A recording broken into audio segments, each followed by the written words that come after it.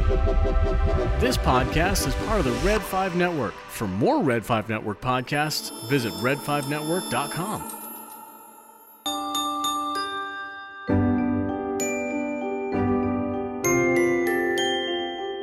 Hi, this is Iana, Adeline, and Elijah from the Padawan Report, and you're listening to the Scarif Scuttlebutt podcast. May the Force be with you. Hi, I'm Dominic Pace, and that's the Scuttlebutt.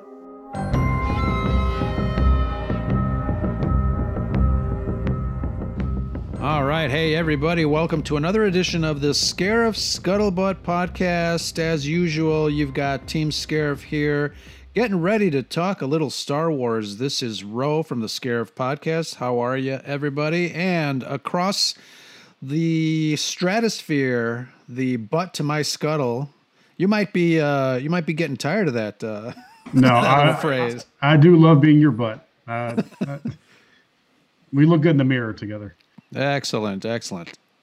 Yeah, man, it is as I said last week, it's a great time to be a Star Wars fan. We have so much going on right now. We have The Mandalorian out, which we're going to talk about on this episode. We got Star Wars Squadrons out, reading a couple Star Wars books and all kinds of news and rumors and all that kind of stuff. So, it's a good time to be a Star Wars fan. Yeah, definitely. I always say this. I wish I had the fortitude to read a lot more. I'm stuck on a couple of older books. We got some great stuff coming up. Project Luminous. Some of the authors have been teasing a lot of things that they're, doing for that. And what is that? The Empire Strikes Back, from a certain point of view, is either out or it's coming out. People are starting to get their pre-orders. Mandalorian season 2. What a way to start season 2, eh? I mean, you couldn't start on a better note than what they did. They knocked it out of the park. I think some people were wondered if maybe we had the best shows behind us, and if they could recreate the magic or not. And I think they showed that they definitely could. Yeah, I think they stepped it up. I think, from everything from the special effects to, doubling the story time. I think, we heard a rumor that they were going to be, a little longer than usual, about 52 or 55 minutes, which is fantastic in my book. I love the fact that they're a little longer. Half hour to me seemed a little too Love Boaty, a little too sitcom-y for me. And I think an hour, or at least, close to that hour time frame really, lets you flesh out a couple of things. And I think they listened to the fans. We wanted more within each episode, and they delivered. I think they've been listening to the fans on a lot of key points. And I agree with you as far as the time. It was 52 minutes, but I didn't see any of those minutes being wasted or just empty airtime. I think every minute was worth it. And last season, 30, 40 minutes, you always wanted a little bit more from each one. How can it end right now? I kept pausing it, seeing how much time was left. I was like, there's no way this is about to end right now. And yet it did. So if they can keep putting out 52 minute, give or take, I'm on board for that. Yeah, and sometimes that's good. They leave you wanting more with those half hour, 30-minute episodes. I think they've proven themselves that they can tell a good story. I think going forward with everything that they have to accomplish, there's been a lot of rumors out there in the Star Wars rumor mill, and I think they got some some cojones if all those rumors are going to come true, but they got to start laying the dominoes down there to kind of put it all together. But I'm looking forward to season 2. I think this first episode, if it tells you anything, we've got our mission laid out. We know what the Mandalorian has to do, and couple of nice surprises there. So I'm really looking forward to season 2, the rest of it, season 2 anyways. So how many times have you watched it so far? I've seen it 3 times. I'm probably going to watch it again late tonight. Yep, we are tied for that 3 times. See something new each time, like Bantha's getting their teeth brushed and that sort of thing. So many details that they put in there. I guess one question's already answered. Some thought maybe he was going to go return the child or Baby Yoda, whatever you wish, to his species, which I don't think many of us thought, but some did. And they already answered that question. They're definitely referring to going back to the Jedi and not back to his species. So they. Yeah. So that's going to be pretty exciting. We'll try to see who that Jedi is at the end of this journey. But who knows? I know I heard that they were already picked up for a season 3. And obviously, if this keeps going, it can go, for a while. But we'll see where the story goes. Like I said, I'm very excited. Let's. You want to talk a little Mandalorian? Let's get into it. Oh, absolutely. I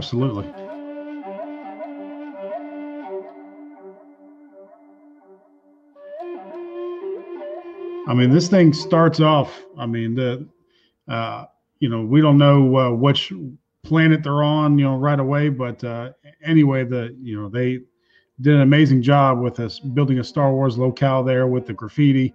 And you mentioned the other night on our Scarif Live, as far as action goes, and how maybe you want to see a little action. I was watching it again, and I think they may have packed as much action in that first 5 minutes as the Mandalorian. I mean, his fight scene there at the beginning, I think is just as good as any fight scene that he had in season 1.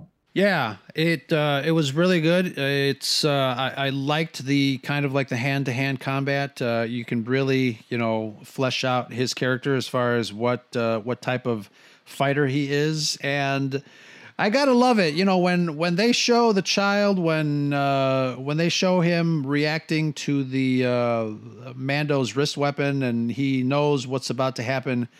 I love that little humor. I love that little quip that the baby kind of looks over and he's like, oh, damn it, I gotta get inside because something mean's about to happen. So those little moments are great for the little guy. Oh yeah, and that's classic Star Wars humor. It's not overbearing. They're not trying to go over the top with it. It's very simple. If I was going to be a critic, it's. I'm surprised how many whistling birds he still has, because the armorer did say that those were very rare. So go use them sparingly. She said that back in season 1. Sure. But apparently he's still got plenty of them. So I don't know what she meant by how rare they are. He did have a lot of Beskar to work with, I guess. But yeah, I'm surprised he still got something to work with.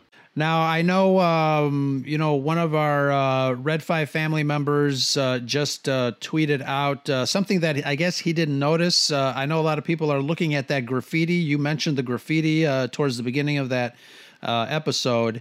I did, the first time I saw it, I'm like, I need to scan this image real fast before it goes away. But I did see some snow troopers or clone troopers. I definitely saw something that looked like our favorite protocol droid, C-3PO in there. Somebody mentioned that General Grievous was in there as well. I'm going to have to go back and pause it and kind of pick it apart. Did you see anything interesting that's worth mentioning? No, I think you nailed all the ones that I saw, C-3PO being the biggest one to stick out. Or if it's not C-3PO, it's a very close lookalike. I'm sure it is.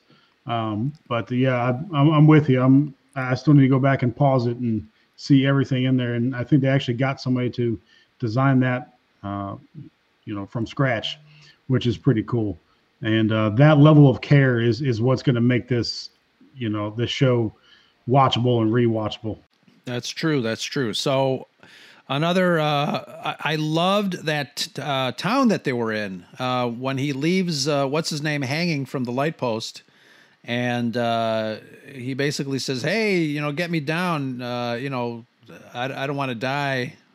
What was that line? He said that wasn't part of my.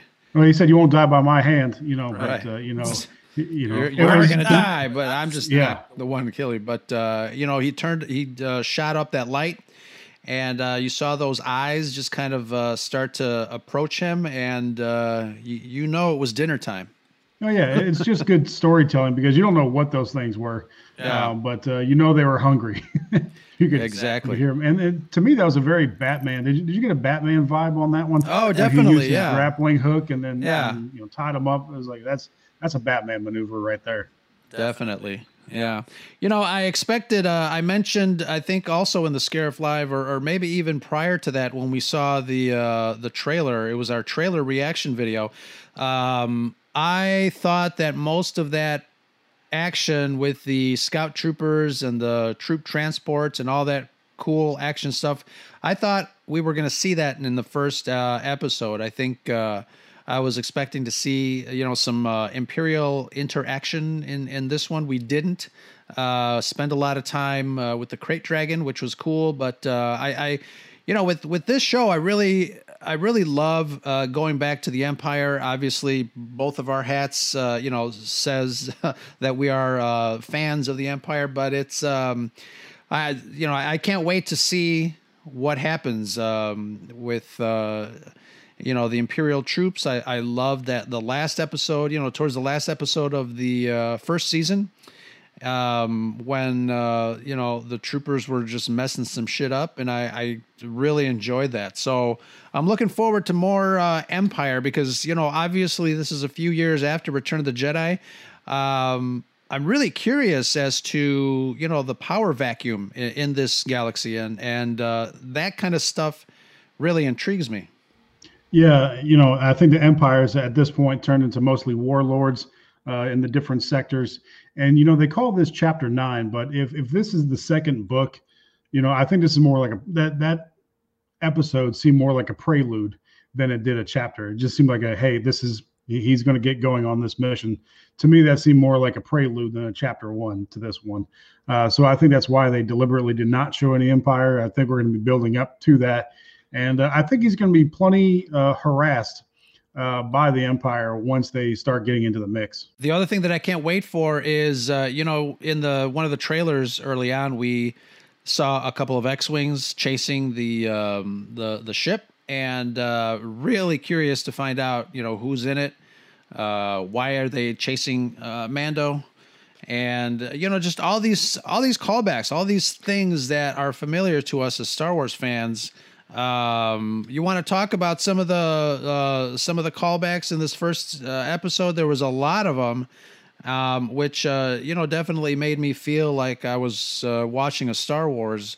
But the one really that comes to mind, and you teased me about it early on, even before knowing that I hadn't seen it, was R5D4, and I didn't get the connection. And obviously, I think R5D4 was a very, very early image on Favreau's Instagram. He had shown R5D4.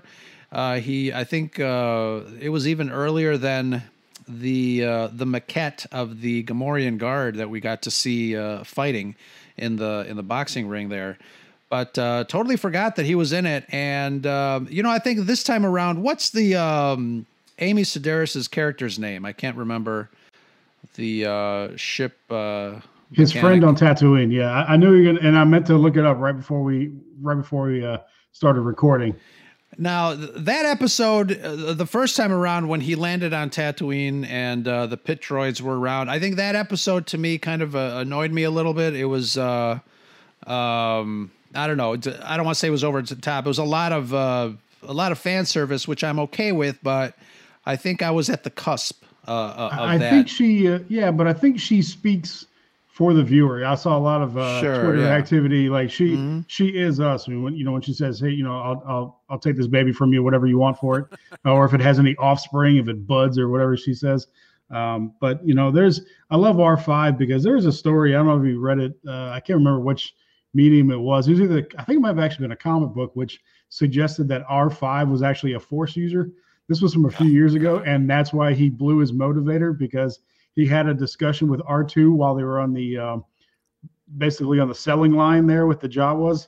R2 telling him that he had a mission to complete, and R5 blew his motivator on purpose. Yeah, I was gonna say, I like to think that R5 has a little more character than what most people realize. And I think that was from the initial book of A Certain Point of View. I think that was one of the stories. This time around, she didn't bother me as much. I don't know why.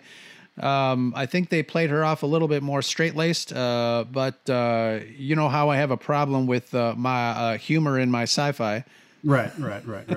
But, you know, as far as reading and throwbacks, anybody who read Chuck Wendig's Aftermath series knew from the title of Chapter 9, The Marshal, that this was not going to be Fett that we saw him get this armor from. The Cobb Vanth character that he encounters in Mos Pelgo, you know, he was a very, very minor character in the Chuck Wendig Aftermath series, only featured in the interludes. Actually, for anybody who hasn't read that, the most of the good stuff in those books comes in the interludes. Some of the most interesting little tidbits come from the interludes, not from the main storyline. The main storyline, in my opinion, is fairly boring and tedious.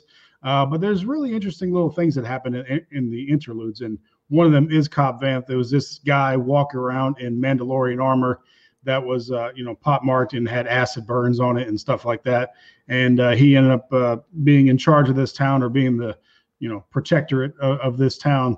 As some people picked up already, yeah, there are differences in the backstory that he tells, how he got the armor and, you know, how he came to be. But it not enough to matter. It's still a clear shout out to the books. And as I told you on Scarif Live, I'm glad finally I read those books for a reason. And they would finally have some lasting meaning. One of the characters would be brought forward, and Filoni and Favreau did that in the best way possible and made him a very likable character. So let me ask you this, because that was actually one of my questions that you had asked me to formulate a couple of questions. And that was actually one of my questions that's related to that. I'm going to give you that question because it's definitely related to what you just said. So in Solo, A Star Wars Story, we see the Pikes. We start to see and get the inclusion of other Star Wars mediums, you know, other stories and characters in the main cinematic property. You also get a huge surprise at the end of Solo with the appearance of Maul, as you know.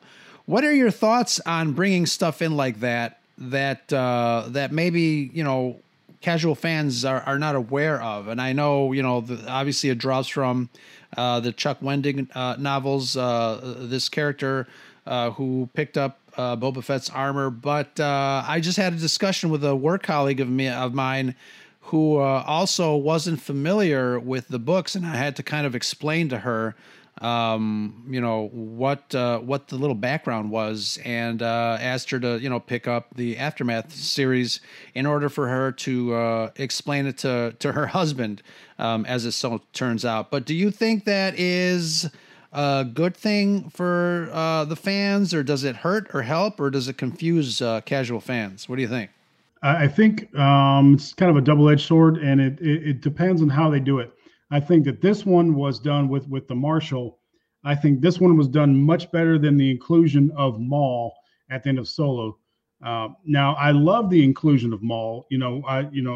I had that geeky reaction when we saw the hologram pop up, and you heard Sam Witwer's voice. I about fell out of my chair, but I knew that 90% of that audience, well, probably a little bit lower than that, probably had no idea. Like they saw him die back in 1999. So I don't think they did that right. With this one here, with the Marshal, you didn't have to know that he was a character in the Aftermath books for him to be a good character. He was just, he walked in with Boba Fett's armor. You didn't know whether or not this guy was Fett at the beginning, but you quickly find out he's not Fett. He's just some guy wearing Boba Fett's armor. You knew that Boba Fett probably died back in Return of the Jedi, and he's just got his armor. So he's just a character. So you didn't need to have read the Aftermath series to enjoy this, character. But I think, I don't know how much of a casual viewer is watching The Mandalorian. I think, I think The Mandalorian has done wonders for bringing in new Star Wars fans. With Baby Yoda, people that aren't even Star Wars fans love Baby Yoda. I think it's necessary for them to do that because I think it's a good business model for Disney. I don't think they should rely on them, but they definitely add to the story. For those of us who do, enjoy all the media it makes it worth it for us. And there's a good bit of us, that read the books, play the video games, read the comic books, watch the cartoons. There's a good bit of us out there. So I think it's a good business model for Disney to do that. And I think Favreau and Filoni are doing that in the right manner. Yeah, I think I agree with you. Fans like us, I guess, we tend to spend probably a little more on Star Wars with our disposable income, and I say that in quotes, obviously, than your casual fan who might go see a Star Wars movie when it comes out, once every year and a half, whatever, and then forget about it. I think we'll go see a Star Wars movie a couple different times. We'll understand that we'll get a little bit more enrichment from the story if we go pick up, the new Bounty Hunter series or the new Star Wars series, as far as comic books goes, the novels that are out. So as far as enrichment within this galaxy, when it comes to fan perception, I think you're right. I think, Lucasfilm is doing it the right way, because, we'll absorb it all. Like I've heard you say you're kind of a completist, so you have to have like everything, related to this story in this galaxy far, far away. So, it is a double-edged sword because as I said, I have, sometimes I have to sit there and explain certain things to casual Star Wars fans, but I don't mind. I think it's a galaxy that, is so vast that, you can't just contain it to one medium. You have to have all this stuff around to kind of help tell the story, from different perspectives, from different points of view. So, and Star Wars fans, you can't, even though they will insist on it, you can't have it both ways. We've been critical about the sequel trilogy in the past, and one of those critiques of the sequel trilogy is a lack of use or the absence of original trilogy characters, and not having those, and having this brand new set of characters. And they were all calling for the old characters to be used or to be used more. And now they have a show like this where they are making references to those characters, including those characters, having all these different locales in there.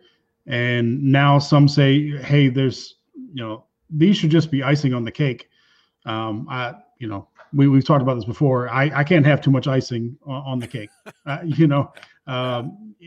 can't, we could probably have an episode where we just counted how many references there were in that, or how many Easter eggs there were in that episode. But, we talked about this with Matt Vader of the Salty Nerd podcast on our Scarif Live. He thought they should be used more sparingly, and I thought every single reference that they had in there worked. I don't think there was anything that was out of place. Even Cobb Vanth's speeder was Anakin Skywalker's engine from his pod racer. And that is just amazing. I don't care how he got it. That sort of thing does, of course, nerdy me would someday love to find out how Cobb Vanth got Anakin Skywalker's engine, but I don't care. He's got it. It looks awesome. The design was cool. It was so amazing to hear that pod racer sound again. Turn that part up so you can hear the pod racer sound. And like I said on Twitter, I'm ready for that to be a Black Series toy so I can go buy it and put it on the shelf. And those are the kind of things that Disney needs to be focusing on. Damn you! I got to open up my wallet again. Definitely, I would get one of those for sure. I mean, as nice as they made Enfys Nest and her speeder, as nice as they made that look, if you put the same amount of work into Cobb Vanth and that speeder, holy cow, that would be amazing. Absolutely, 100% agree. So I like all the fan service. I think, to me, it's just the right amount. As I said on Scarif Live, I think it'll taper off a little bit as they get more into his particular story. But, you got to wrangle everybody back in for season 2. And I think that's exactly what they were doing. Absolutely. I'm in.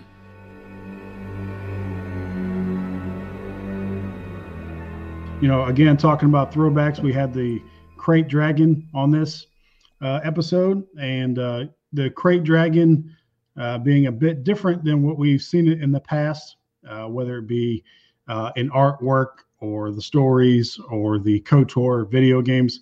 It was a bit different, but the basic elements of the Krayt Dragon were still there, so that was good to see as well. Yeah, and I don't mind them updating a couple of things, for this show. Obviously, the technology is at its peak level.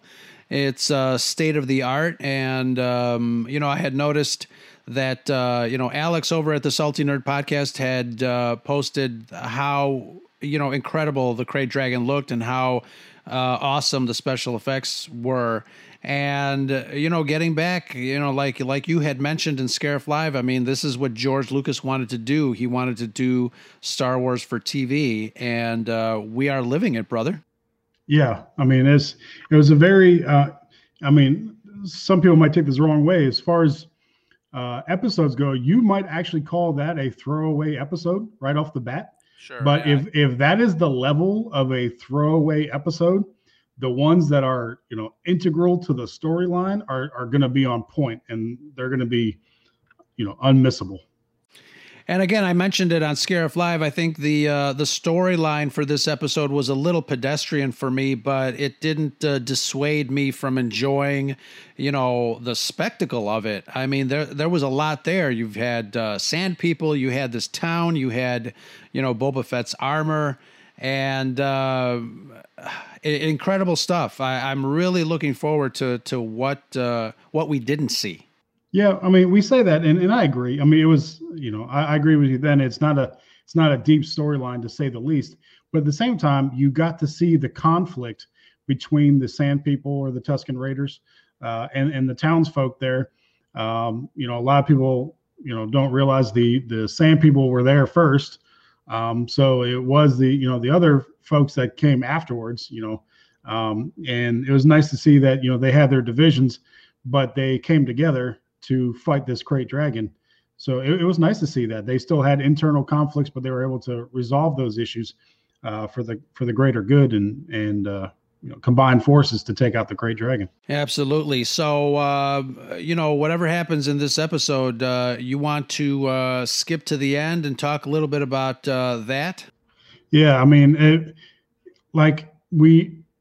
you should have seen that coming, or I should have seen that coming, but still didn't.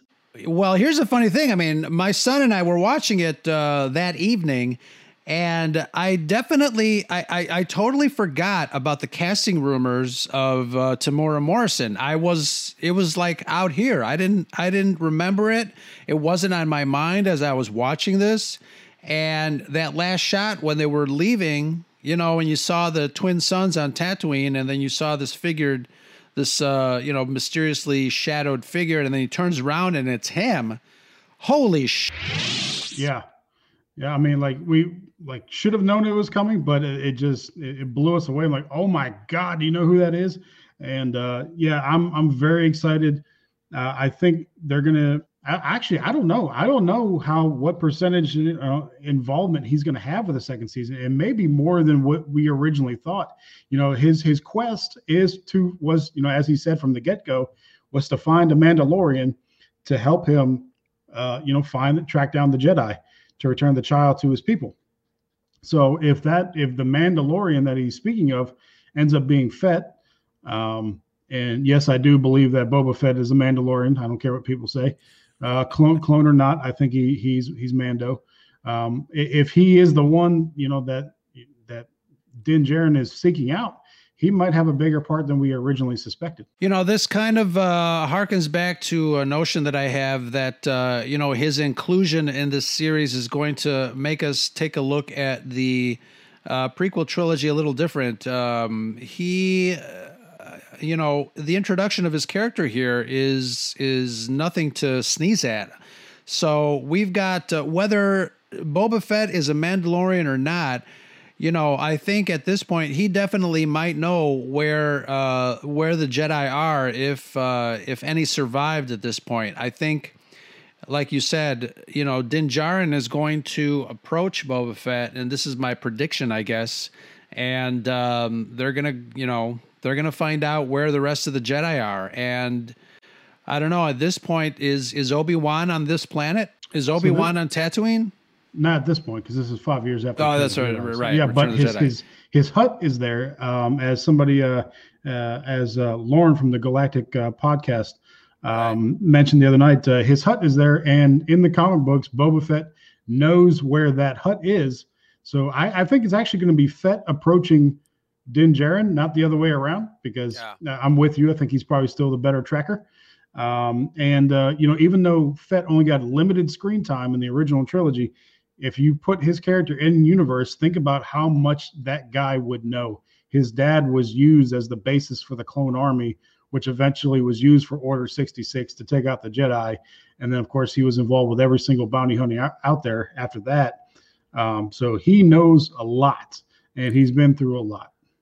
The storytelling possibilities, because it's Dave Filoni on this aspect alone of Boba Fett is mind-boggling. Let me tell you, you're absolutely right.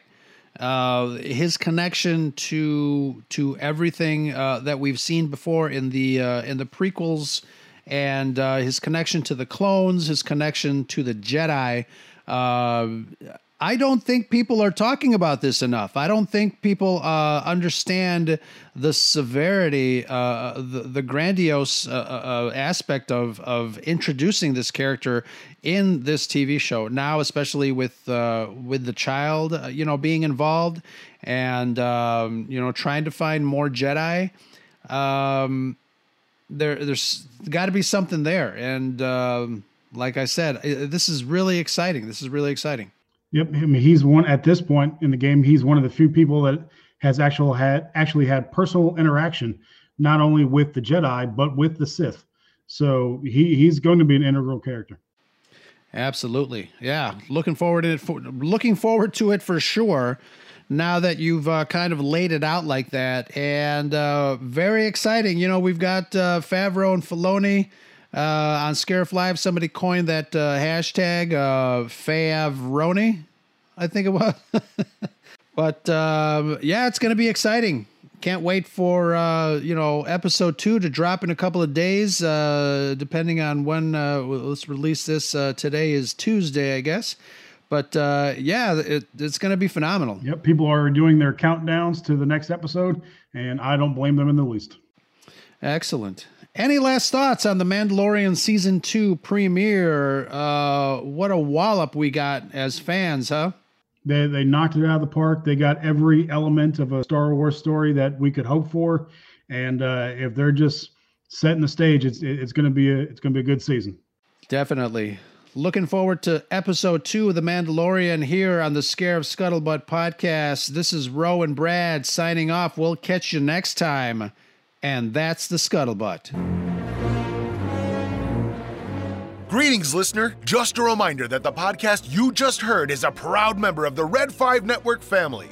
Red5Network.com offers you a great variety of shows you'll be sure to love. So the next time you're itching for quality content, make sure you head over to Red5Network.com. You'll find this podcast along with a whole lot more.